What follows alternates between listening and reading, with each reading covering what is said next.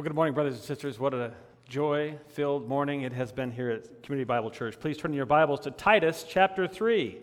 Titus 3. What an exciting morning. I want to continue with that. Where does this excitement and this joy come from? It comes because the Word of God is true. Salvation actually happens. God is redeeming and adopting His chosen children every day, giving eternal life in Christ as a free gift, made available through Jesus' blood poured out on the cross, which washes away the sins of men and women. We are a new creation in Christ, justified and made righteous before God based on faith, which He supplies. Olivia's baptism is a joy to us, and it's additional proof that God's Word is true to the praise of His glory and grace. I want to consider a couple trustworthy verses with you. God says in Isaiah through the prophet in chapter 1, verse 18, Come now, let us reason together with one another. Though your sins are as scarlet, they will be as white as snow. Though they are red like crimson, they will be like wool.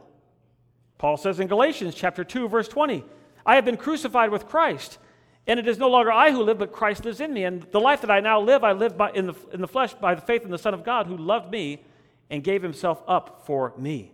And in 2 Corinthians 5:17, Paul tells the Corinthians this, Therefore, if anyone is in Christ, he is a new creature. The old things have passed away. Behold, new things have come. And that's exactly what we understand of Olivia and every one of us when Christ saves. New creation doesn't mean the rearranging of the deck chairs on the Titanic that is your life. It doesn't mean God slaps holy lipstick on the pig of your personhood. That's not what happens. John MacArthur says salvation is not a matter of improvement or perfection of what has previously existed. It's total transformation. The change is more radical than the change that takes place upon your death. That's what's happening in salvation, this new creation. New creation means this. New creation, Olivia, today, it means new heart, new mind, new soul, a new nature with new will and new hope built on new thoughts, from new knowledge, giving new desires for new relationships that match the new sense of righteousness, holiness, and godliness that radiate from the core of our beings because the Spirit of God lives in us. That's what new creation means. This transformational change is on the order of the change of the caterpillar to the butterfly. That's the transformation that we're talking about. It would be as if in Afghanistan, the Taliban tomorrow on Monday morning became the Union Gospel Mission of Afghanistan. It's that kind of change. It's transformational change. And if you're visiting with us and this transformation sounds crazy to you, that we could be saved from our sins because of a dead Savior, it's true. That's what the Bible says. We're simply living out the promises of God that He's given to His people for the last 6,500 years. We trust God's thoughts more than we trust our own because He made us and gave us His Word. You're in Titus 3, where I want you to read with me God's Word and see the new creation for yourself. I'm not making this up. This is exactly what God had planned. Titus 3, verses 3 to 7. Paul says to Titus, For we also once were foolish ourselves, disobedient, deceived, enslaved to various lusts and pleasures, spending our life in malice and envy, hateful, hating one another. But when the kindness of God our Savior and His love for mankind appeared, He saved us, not on the basis of deeds which we have done in righteousness, could never happen, but according to His mercy, by the washing of regeneration and renewing by the Holy Spirit, whom He poured out upon us richly through Jesus Christ our Savior, so that, being justified by His grace, we would be made heirs as His children, adopted according to the hope of eternal life. John Stott says, Scripture bears an unwavering testimony to both the power of ignorance and error to corrupt and the power of truth to liberate, ennoble, and refine. We're talking about a new creation. In Titus 3, you see both. We were enslaved to lusts and sins, but God saved us, not in our righteous deeds, but in His mercy and His grace, cleansing us, giving us hope and eternal life. We are indeed a new creation. Turn in your Bibles now to Ephesians chapter 4, and we'll continue our study in Ephesians 4. Thinking about salvation is where we need to be. Thinking about a new creation. These are good things to set our minds on this morning because we have to dive this morning back into the old man, the old nature. This morning is going to be a discussion about our sinfulness. It's going to be a little hurtful, and I just give you that warning right out of the gate.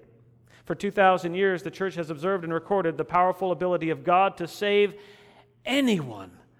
What amount of sin, lust, and evil can stop the God of the universe from saving his elect? Answer: none. This is the big hope that we all have, that God is sovereign, actually sovereign, and he can save anyone.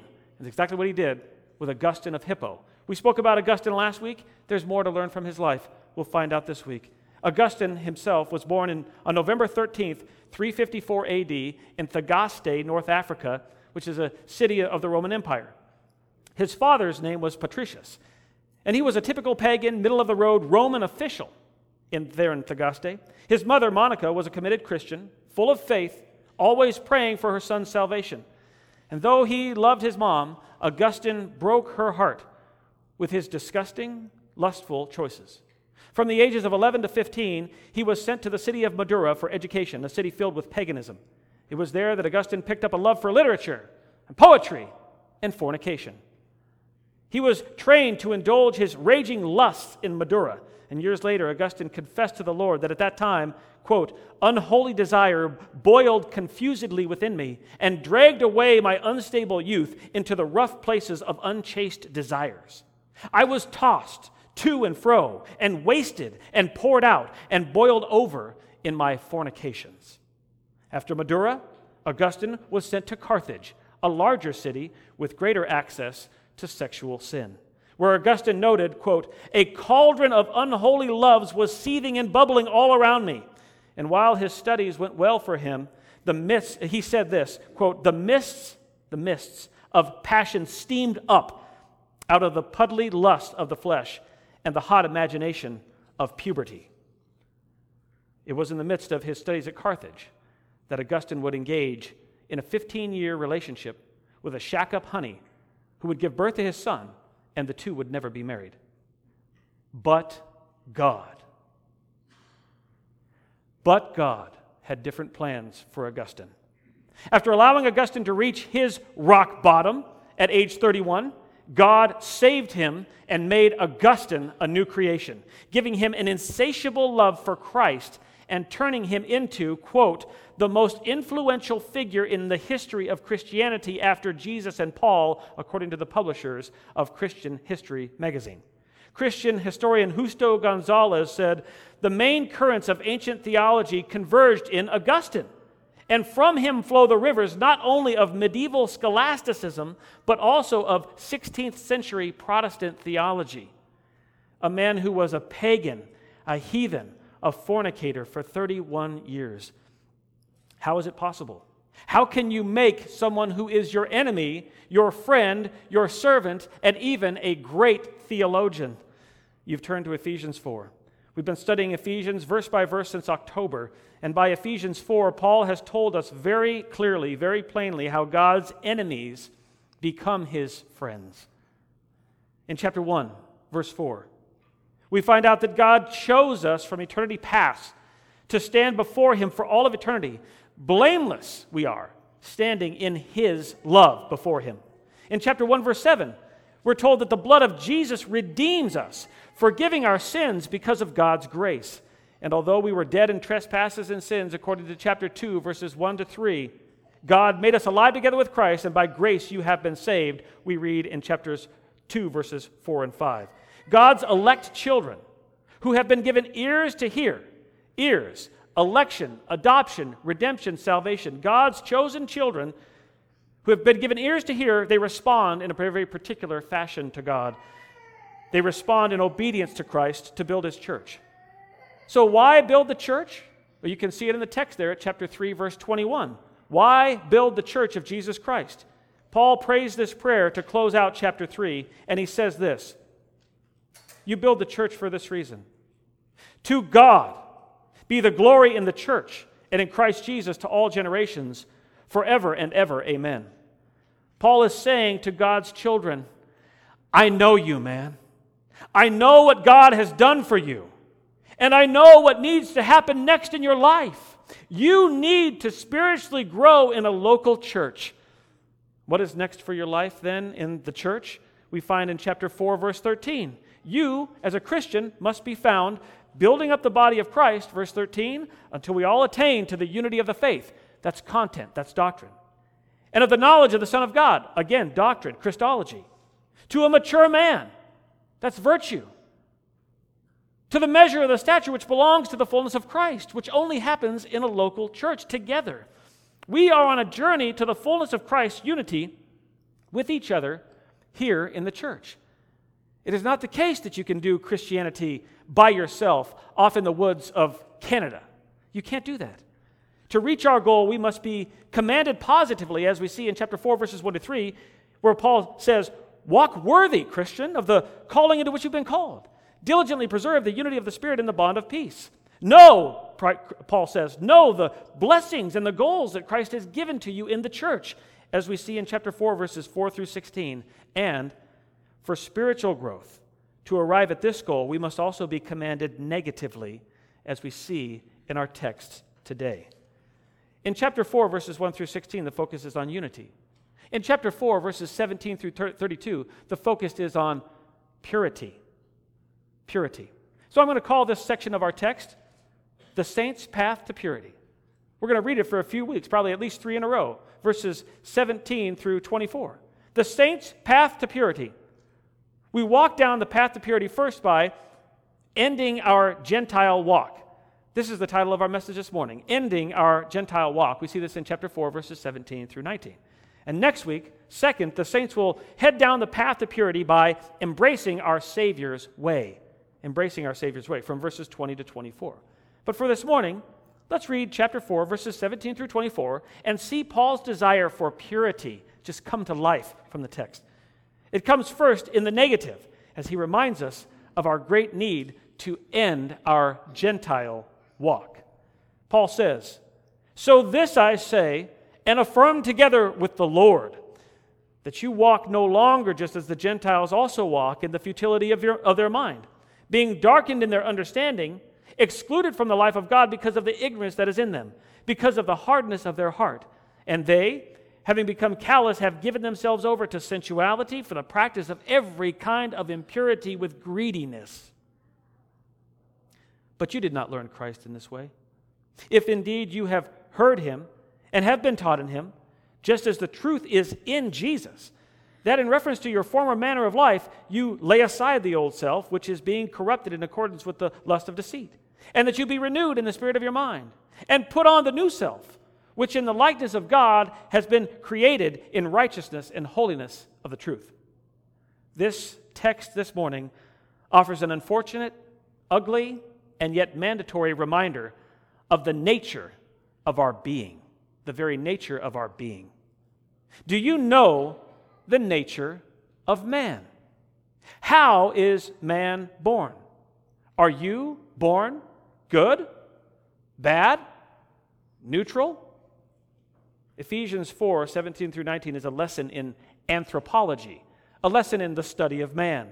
It is a lesson you will not get at the majority of high schools, particularly public high schools. You will not hear this lesson on anthropology in 99% of colleges and universities in the world in which we live, nor is it appreciated and discussed in psychologists and psychiatrists' offices, among the professionals themselves, or with their clients who desperately need spiritual help. Understanding of self. This is understanding of self in the text today. This is essential information for spiritual growth, for your personal well-being, and for your life in the body. We, brothers and sisters, are all born spiritually dead. That's the answer to the question on the quiz. We're all born spiritually bankrupt. We are spiritually a mess. We must be reminded of this fact because for years before our salvation, all of us have trained our flesh to love the things of this world. Paul even shows us the pattern or the cycle of the depravity that exists within us in our flesh, which spirals downward, downward, downward, out of control. That pattern is in the text as well today. Paul is saying to the Ephesians and to all of us, I know you, man. I know your struggles and what it means to be a new creation. You're filled with the Holy Spirit of God, but your flesh lusts for the things of this world because you've trained your flesh to do that for years because your old nature, your old spirit was darkened, wicked, evil. Every day, Paul would say to you, every day you are tempted to walk in your old ways, just like the Gentiles. The flesh has that strength of pull. And then in the strongest terms, Paul says, don't do it. Don't go that way. Don't go back to your old ways ever. There's no fruit in it for you. It's your death to do that. You must flee your former Gentile life. He says in chapter 4, verse 17, so this I say and affirm together with the Lord, that you walk no longer just as the Gentiles also walk. Affirm in the text is the word martyromai, which means to testify, to declare, or to insist. Paul is expressing urgency and intensity. He is definitive and solemn as we see he claims to be speaking together with the Lord. He is saying, look, the Lord and I know exactly who you are, so listen up. Obey the things that I'm telling you. They're for your good. They're for your benefit. The urgency and solemnity of Paul's command comes from Paul's understanding of anthropology, the study of man. Quoting from Psalm 14, Paul expresses his anthropology, the views of man, in Romans chapter 3, verse 10 through 12. Let me give you a smattering of what Paul says in Romans 3. He says in Romans 3, quoting from Psalm 14, none are righteous, no, not one. None seek for God. No one is good, not even one. Brothers and sisters, that's you, that's me, that's everybody. All of humanity starts off bankrupt and empty. This is called total depravity. The inability to know, love, and obey God. It doesn't mean that all of us are murderers or even nearly as wicked as we possibly could be. No, it doesn't mean that. It does mean, however, that all of us want to walk in our own ways and build our own kingdoms on our own terms, even fashioning and forming in our own hands a Jesus of our own understanding that's lovey and cuddly that we can snuggle up to at night and doesn't press us about our own sinfulness. You've made that idol. We've all made that idol, that Jesus idol. That's not the Jesus of the Bible. The text is going to make this clear to you. We do this with our hearts. So Paul here, addressing the brothers and sisters in the church, says, end the sinful pursuit of your own kingdom. Pursue the kingdom of Christ and build up his church by no longer walking like the Gentiles. You would know this Greek word, peripateo. It means walk. It literally means to walk, but figuratively is the sense we want to understand here. It means to live or conduct one's life. In chapter 4, verse 1, we talked through this when we recognized that Paul's first command is for you to walk worthy of the calling into which you've been called. Your English text says, walk no longer. And that's okay. That's a good translation, but Paul is resolute and insistent. And in the Greek text, he fronts this word, no longer. He says, no longer, never again you walk. He's indignant. Very basic to Paul's command is the fact that he knows our old sinful nature. He knows our old Gentile ways. He knows the temptation of our flesh. And so he demands that we end our Gentile walk. And the question would immediately arise then, how do the Gentiles walk? How do they live? How do you know us, Paul? What have we been doing? What might we still fall into? Can you paint the picture for us? He didn't need us to ask the question. He knows that we need the picture, and he's ready with the reminder. And we see it in the text, where Paul vividly displays three disturbing details of our old Gentile walk, which demand rejection and removal from our lives. I'll say it again because that's where we're going today. Paul vividly displays three disturbing details of our old Gentile walk, which demand rejection and removal from our lives. It is here in the text that Paul highlights three features of our old, former Gentile life that require that we repent and that we run away from these ways. What three disturbing details of our old Gentile walk must we reject and run away from? These three disturbing details of our Gentile walk are these. Number one, for your notes, would be darkened minds. Number two would be hardened hearts. And number three would be calloused spirits. I'll do that again for you so you can have the outline for this morning. These three disturbing details of our old Gentile walk are, number one, darkened minds. Number two, hardened hearts. And number three, calloused spirits. This is the Gentile walk, the essence and the nature of every human being. Paul makes the progression clear as there is a downward spiral in depravity which moves from the mind to the heart to the spirit. If we're going to build the church of Jesus Christ in unity through service and love in the content of our faith and the maturity of our character, we can have no part of our old Gentile ways. And so we get this picture of Gentile depravity from Paul in the text today. Paul says, I know you, man. I know exactly who you are, and I know what lives inside of your heart. He gives us this first disturbing detail of our old Gentile walk as point number 1 in your notes. The first disturbing detail of our old Gentile walk, number 1 of 3, darkened minds. Let's look at this point. Number 1 in your notes, darkened minds. Read the text with me again from chapter 4, verse 17, where Paul commands us to no longer walk like the Gentiles walk, in the futility of their mind, being darkened in their understanding. In Greek thought, which still dominated Roman culture at this time, the intellect of man was the best, noblest, and ultimately most worthwhile part of the human being, according to James Montgomery Boyce.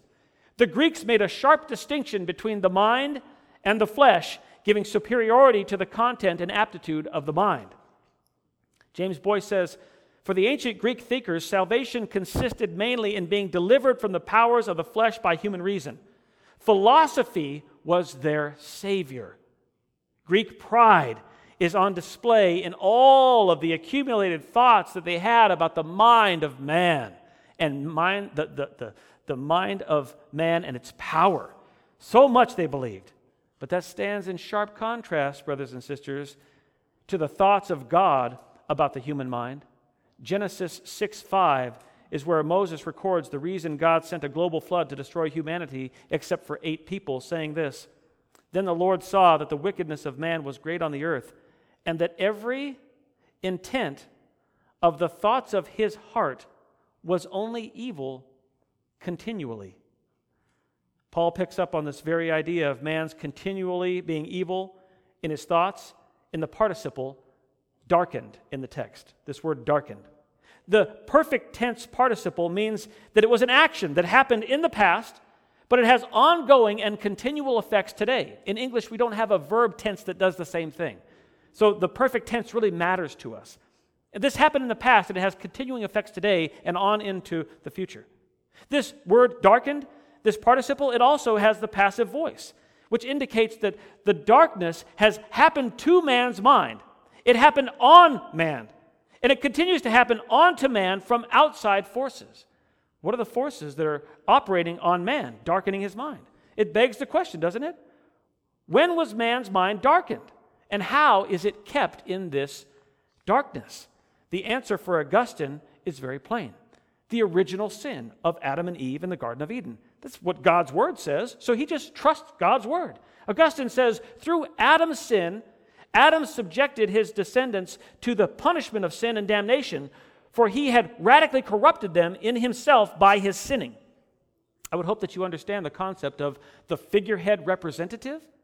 The figurehead representative? Let me give you that illustration. Adam represented all of us in the garden the same way that Joe Biden represents all of America today. If Joe does well, we all reap the benefits. If Joe fails, we will all face the consequences.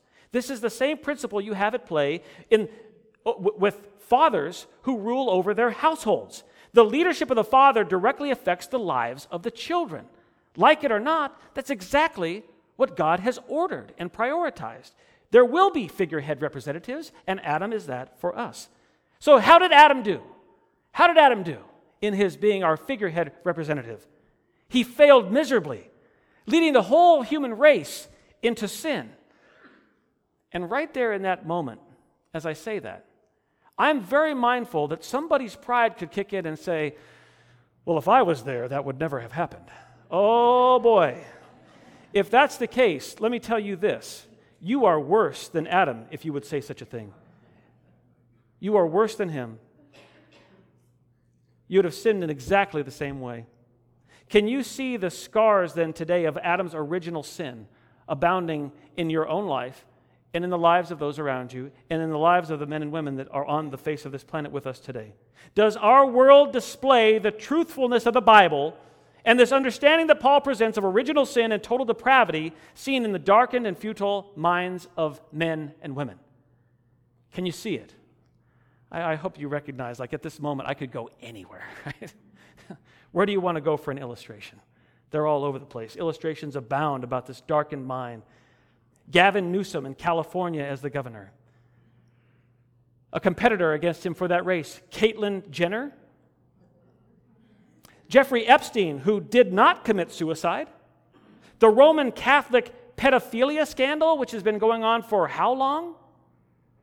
Abortion darling Kermit Gosnell and his handlers, Planned Parenthood, who receive over $600 million a year from U.S. taxpayers for their work in murdering 350,000 American babies each year.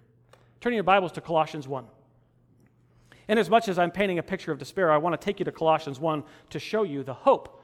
But let me finish painting this picture of despair and total depravity and darkened, futile minds.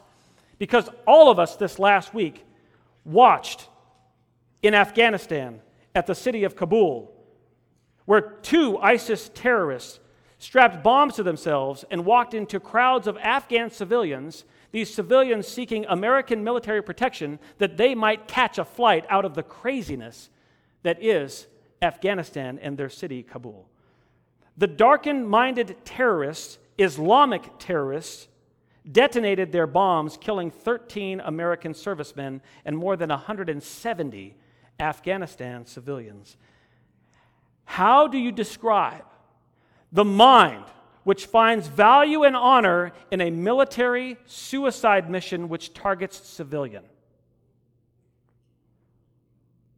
In the most mild and basic terms, we can clearly say that what you're looking at is the mind of futility, which is clearly darkened. And where we can so clearly see that the minds of radical Islamist terrorists are dark and evil, many Americans are wondering about the darkness and futility of the minds of American leadership, which created the conditions that allowed ISIS and the Taliban access to kill so many people because of a failed plan to get us out of Afghanistan. This failed plan included the deaths of 12 Marines and 1 Navy corpsman, our 12 Marines and Navy corpsmen. And many people today are asking these 2 questions. How much more futility is in the mind of our Commander-in-Chief, American President Joe Biden? What more humiliation and loss will America suffer because of the darkness of his mind? Again, illustrations of darkness and darkened minds are easy to come by in this world. The futility of President Biden is in all of us. Don't kid yourself. Don't believe for a minute that futility is tied only to age or political persuasion. Augustine asks rhetorically, what is the origin of evil will but pride? For pride, he says, is the beginning of sin. And what is pride but the craving for undue exaltation? Futile, darkened minds seek to exalt one person. Who's that? Self. Righteous minds, minds who have been saved and received salvation, they seek the exaltation of one as well. What one do the saved and the righteous seek exaltation for? God. They seek exaltation of God. President Biden's biggest problem is that he's only ever sought glory for himself. That's his biggest problem. His Afghanistan failure is a result of his desire to be the history book's hero president who got America out of Afghanistan.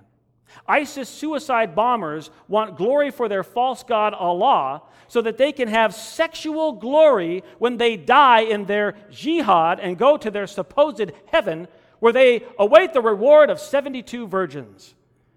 That's disgusting. It's the fruit,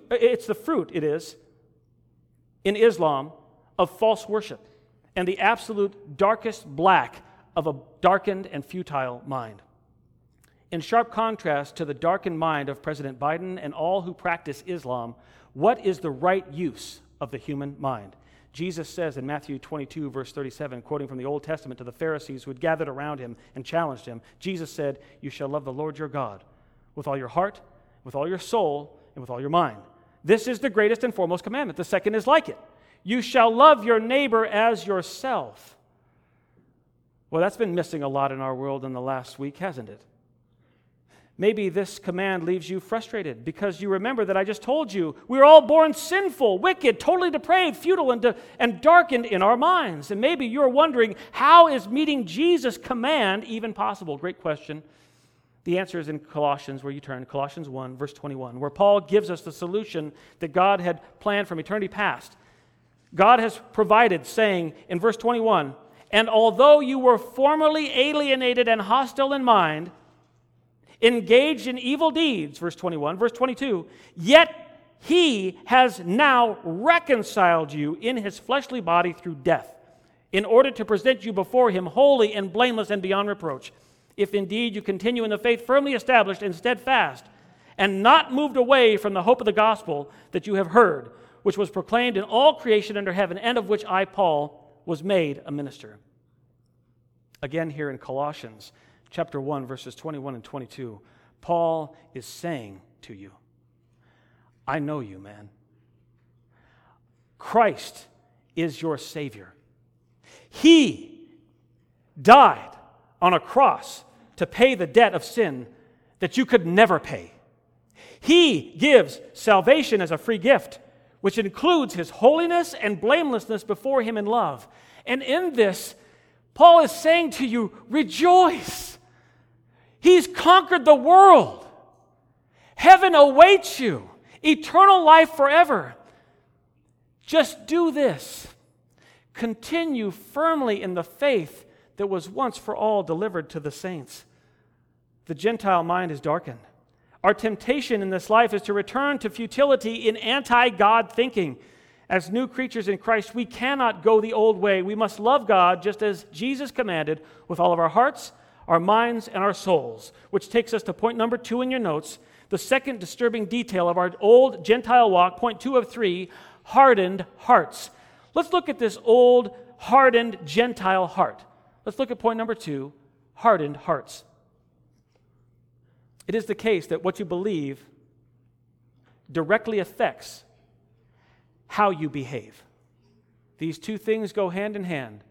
It starts in the mind, it comes out of your mouth. It starts in the mind, it comes off of your fingertips. It starts in your mind, and then your feet move forward. What you believe directly affects how you behave. We understand this. And we understand the downward spiral of depravity that Paul is presenting to us in the text. We understand that if given over to our own thoughts, given over to lustful desires, given over to radical Islamic ideas, that at the end of that is a suicide because of a bomb strapped to your chest. We understand the road of depravity. We see how this works. Once the mind is captivated with anti-God thoughts, quickly thereafter, hearts are hardened in those sinful thoughts.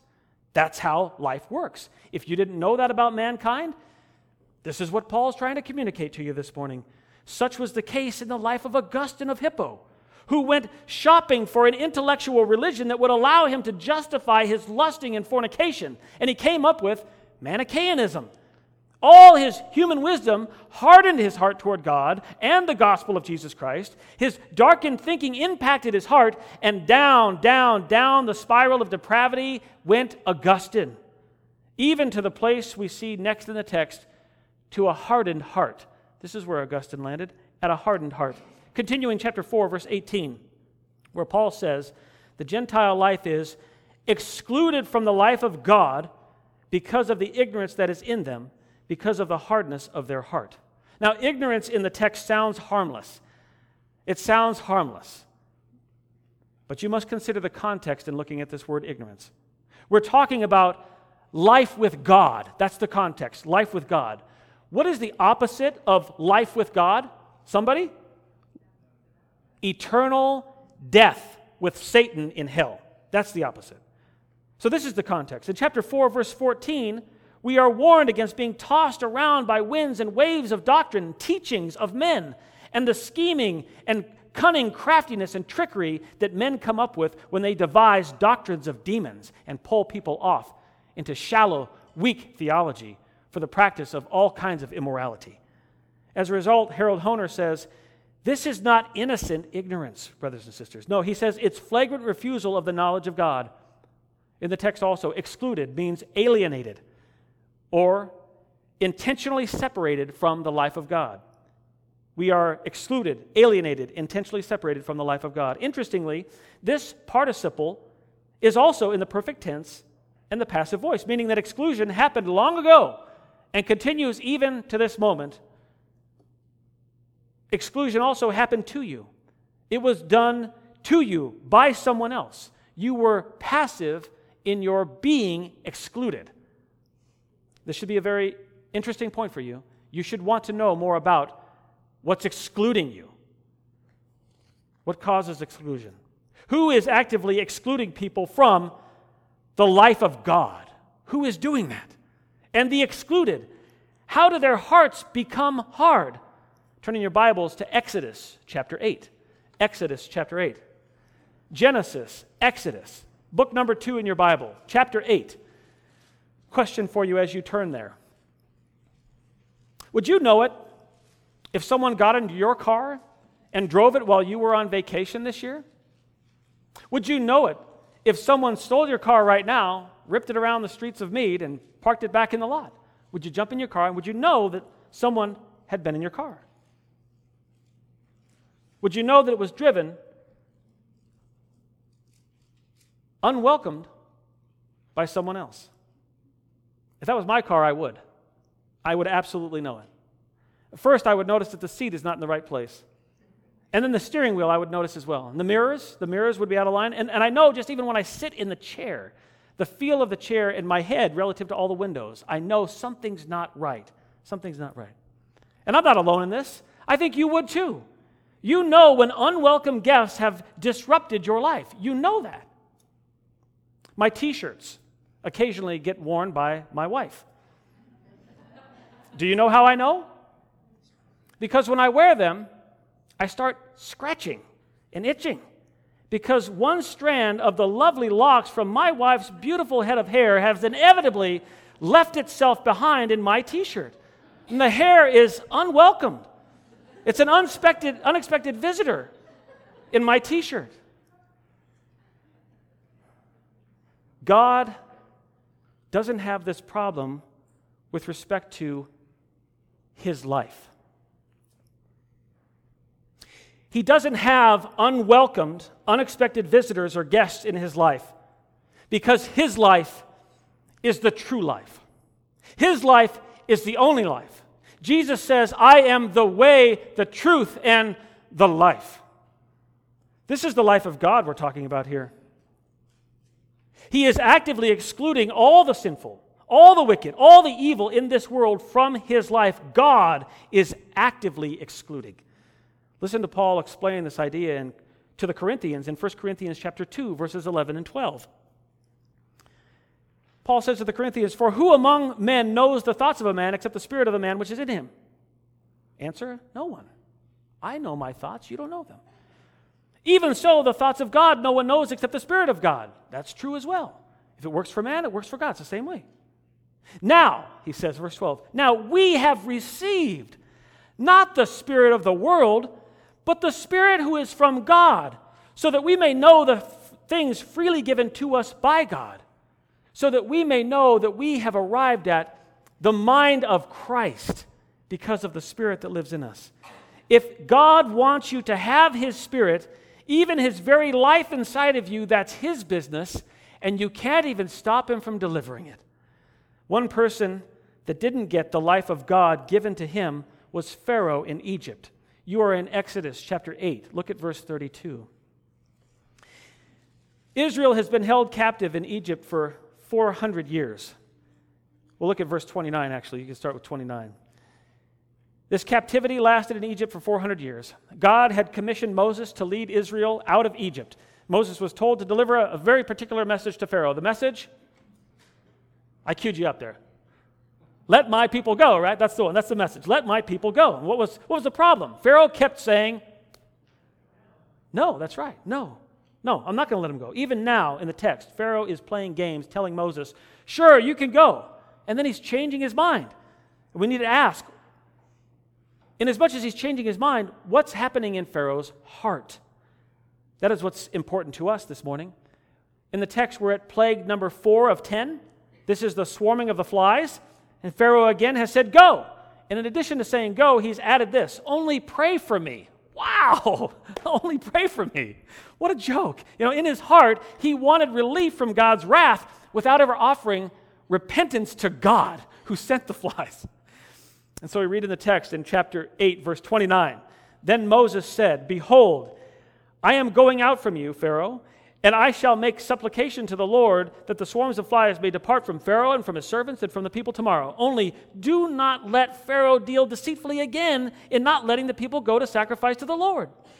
So Moses went out from Pharaoh and made supplication to the Lord just as he had said. And the Lord did as Moses asked and removed the swarms of flies from Pharaoh, from his servants and from the people. Not one remained. God was faithful. But Pharaoh hardened his heart this time also, and he did not let the people go. We see in the text the futile and darkened mind of Pharaoh spiraling continually further out of control, away from the thoughts and the mind and the wishes and the desires of God, his creator. Pharaoh is filled with pride. He's filled with selfishness. He's filled with evil. And look what happens next in the text. Turn to Exodus 9:12. Exodus 9:12. In chapter 9, verses 1 through 7, the 5th plague was dead cattle and livestock throughout all of Egypt. In verses 8 through 12, the 6th plague was boils covering their personal skin. And what happened next? Look at verse 12. Very interesting text. And the Lord hardened Pharaoh's heart, and he did not listen to them, just as the Lord had spoken. You see, in Exodus chapter 4, God told Moses, I will harden Pharaoh's heart. 10 times in Exodus, we are told that Pharaoh hardened his own heart, 2 before this text, twice before, in 8:15 and 8:32. 10 times in Exodus also, we are told that God also hardened Pharaoh's heart himself. And you ask, why? Why did God harden Pharaoh's heart? Turning your Bibles to Romans chapter 1. Romans chapter 1. In short, let me give you this answer for why God hardened Pharaoh's heart. And I want you to hold on to this, because this sets the whole course of the rest of your life. The answer to understanding why God hardened Pharaoh's heart is because God is sovereign. He is omniscient. He is omnipotent. He is always doing this. He is always drawing some, and he is always hardening others. It's a beautiful thing when we think about Olivia's testimony, because she said over and over again, I didn't do this. God drew me to himself. He acted on me. And if I appreciate the idea that God would step into your life and draw you to him, and I'm comfortable with that, and I understand the sovereignty in that, and the omniscience and the omnipotence of God drawing Olivia to salvation, to him to be in Christ, I better darn well be happy with the idea that if he can do it on the one side positively, he can certainly do it on the other side, hardening in the negative. Just like he positively influences all the circumstances leading to our salvation, so too he negatively influences the lives of rebels, helping them to harden their hearts. How hypocritical would I have to be to sit in judgment over God for the way that he does grace or the way that he does wrath to get his own glory? If he said this is for his glory, then Olivia, you're saved. And if he says this is for his glory, then Pharaoh, you're headed to hell, your heart's hardened. The responsibility still lies with man. The sovereignty is always with God. There is no sense being angry or frustrated by this understanding of God's sovereignty. There's no sense of being upset or frustrated because of salvation or hardening. There's no sense of being frustrated. This seeming enigma, this conundrum, this paradox is only resolved in this. God is sovereign. He is powerful, perfect, loving, filled with justice, discipline, wrath, mercy, and grace, using all of these for our continued good, even over the top of our continued evil, all for His continued glory. You might say, well, why didn't God just give Pharaoh grace? Here's why. Because God didn't write Pharaoh's name in the book of life. God would be a liar if He gave Pharaoh grace, but in the book of life that He wrote before the foundation of the world, Pharaoh's name's not there. Then you would say to me, but it's not right for God to punish Pharaoh by hardening his heart. To which I would answer back to you, who made you the judge? Is that what Pharaoh would have said? I think Pharaoh was happy to be hardened further against God. He was so prideful, the Lord just fanned the flame of his pride. Or better yet, as Romans 1 describes it, God gave him over to pursue extreme hardness of his heart. You're in Romans chapter 1. Look at verse 18 with me. Read the text with me, and let the gravity of this thought sink into our hearts and minds of God giving over men and women to hardness of heart, and why He would do that. Romans chapter 1, verse 18 goes this way. Paul says, "For the wrath of God is revealed from heaven against all ungodliness and unrighteousness of men who do this. They suppress the truth in unrighteousness. Because that which is known about God is evident within them, for God made it evident to them.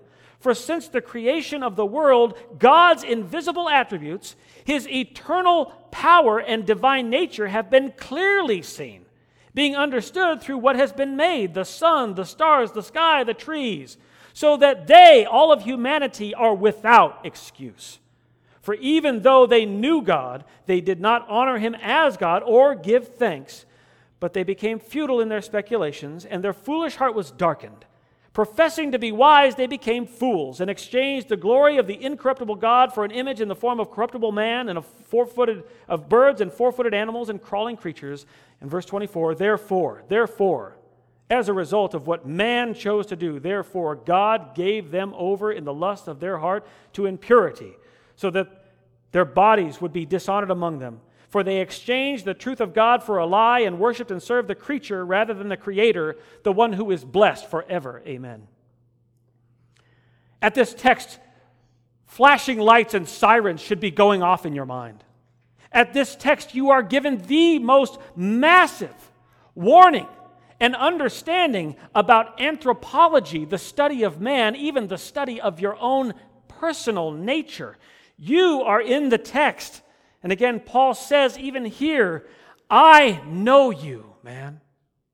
You are willfully ignorant. You actively suppress the truth of God. Your heart is calloused over for pursuit of your own lust, and you are without excuse. The Gentile mind is a darkened place. The Gentile heart is darkened as well as a result, and the downward spiral doesn't stop until the Gentile spirit is calloused. Stay here in Romans, but I'm going to introduce point number 3 in your notes. The third disturbing detail of our Gentile walk, number 3 for your notes, is the calloused spirit. The calloused spirit.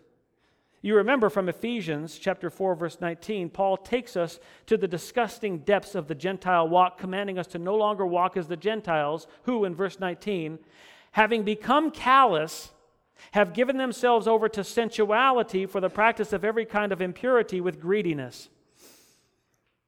Guitar players have calluses on their fingers from suppressing the strength of the chords.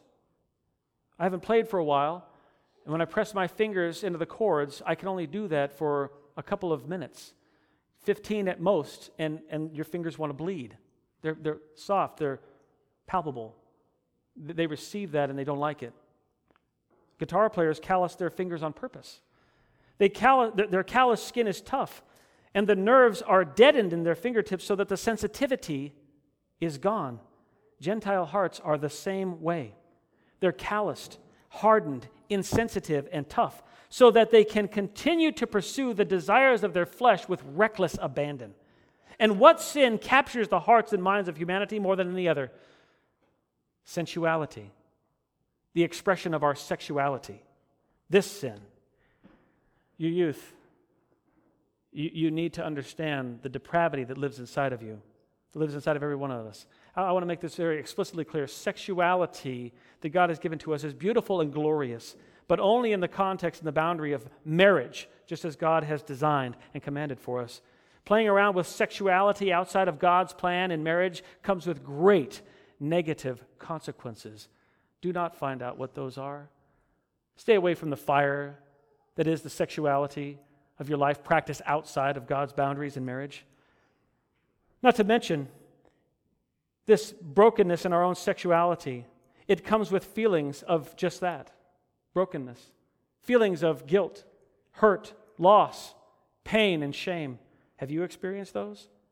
Our world tells you, come on, do it, it's the best. What could it hurt? Oh, it hurts. It hurts. One young woman was so broken, so hurt, so filled with shame and guilt because she'd had sex before marriage with several boys that she sought counsel from a psychiatrist, which is where you go in the world if you don't know Christ, to talk about spiritual matters. And after hearing her dilemma, do you know what the worldly counsel of the psychiatrist was that was offered to this woman? He offered for her to callous her spirit in regard to the matter. Well, how do you do that? What could she do to callous her spirit in regard to the matter of her guilt and her shame over the expression of her sexuality outside of God's boundaries? He suggested that she have sex with as many men as she could for a month and come back and see him to discuss if the shame and the guilt had gone away. Was he right? Will it work? Absolutely it will. Because you can callous your spirit. You can callous and sear your conscience. Many of us have. It'll work. You'll deaden your conscience. You can end the sensitivity to all of God's warnings.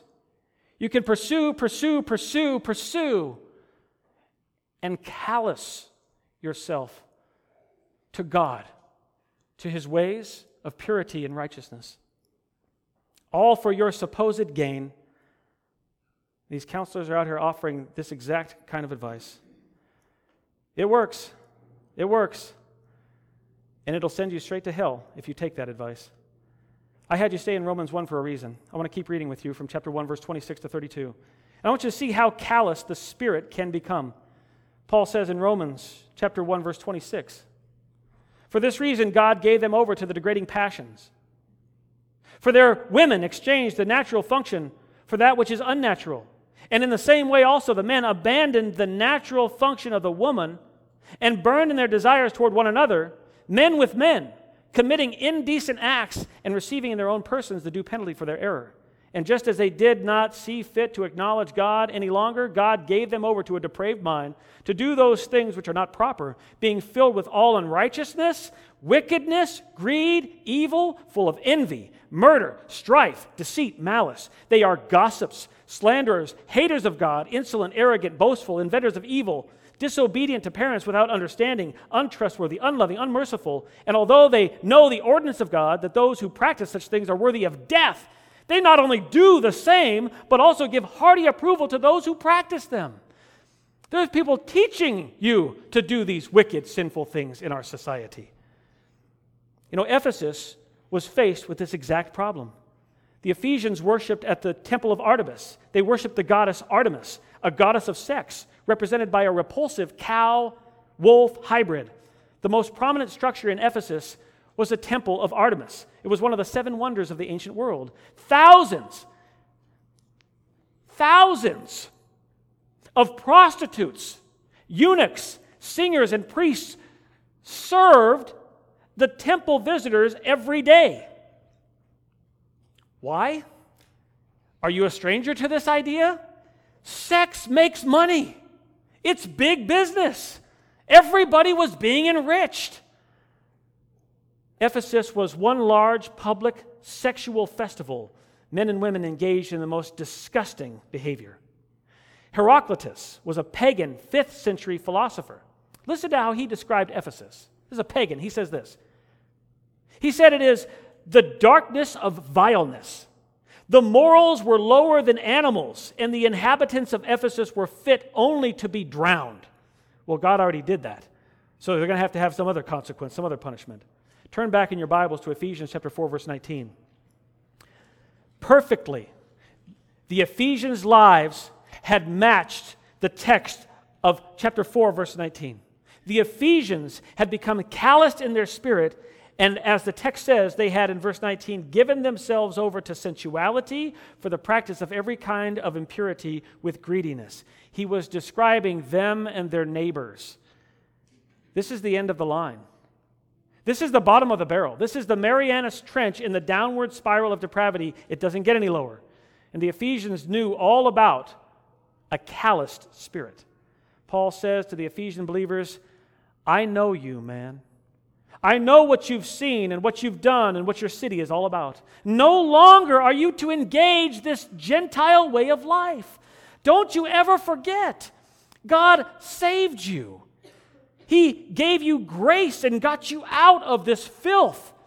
He ended all of the callous nature of your heart. He broke through your calluses. He pierced down into the depths of your soul. He extracted your heart of stone and gave you a heart of flesh.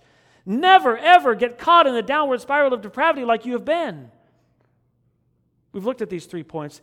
You were calloused in your spirit because of the hardening of your heart toward God, caused by a futile and darkened mind. Christ has so much more for you in unity and purity, living to the glory of God in the church. That's what Paul would have you know.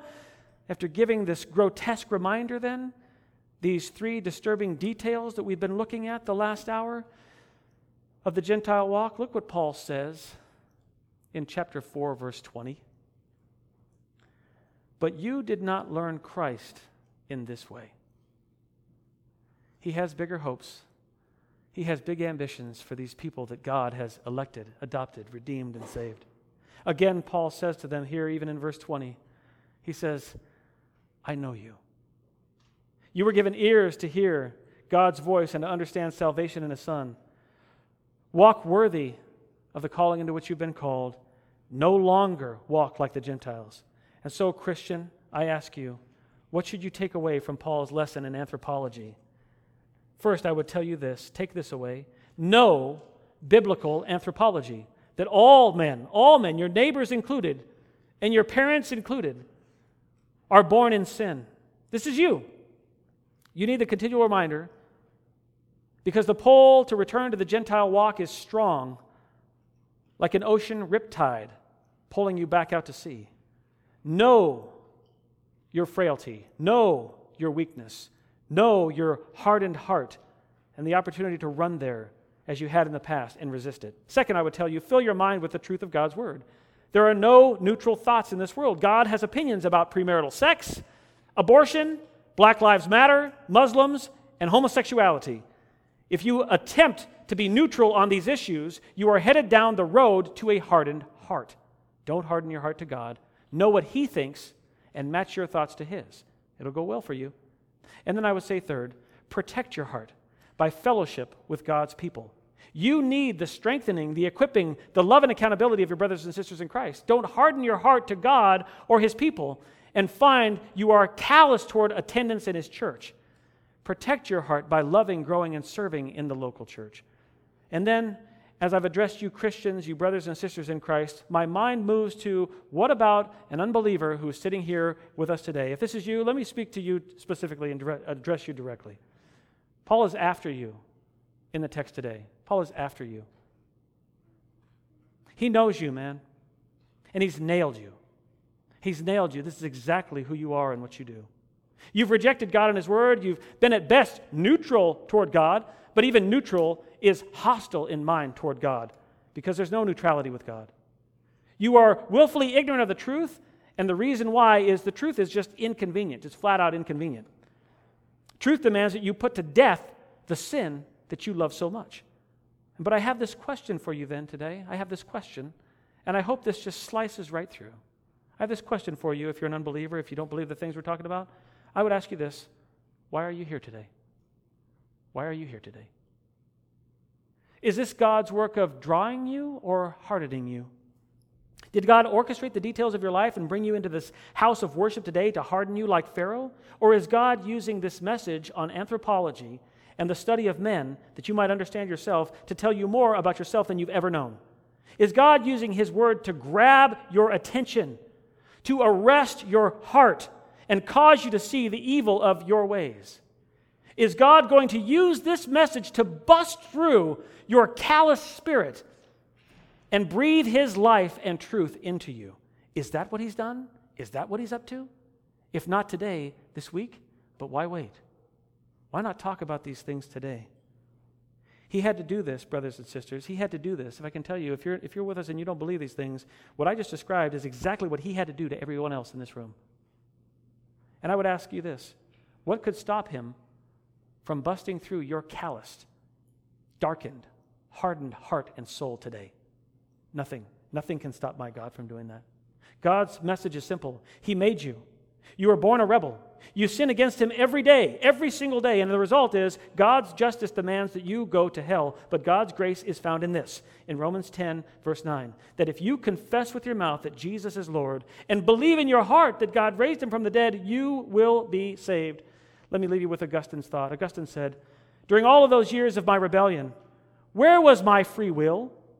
How sweet all at once it was for me to be rid of those fruitless joys that I had once feared to lose. You, God, drove them from me. You who are the true, sovereign joy. O Lord my God, my light, my wealth, and my salvation." Father in heaven, You are our light, our wealth, our salvation. We have nothing else, because in us is emptiness. We're void. We're filled with depravity even. We desire and strive for our own glory, our own kingdom. We want to make it in this world. It has led to our hurt, our pain, our destruction, our futility. We've been hardened in heart toward You. All of us have been. We've all calloused our ways toward You. Father, do an incredible work of salvation in and amongst those who don't believe. And for those who believe, Father, let us no longer walk like the Gentiles. We pray this in Christ's name. Amen.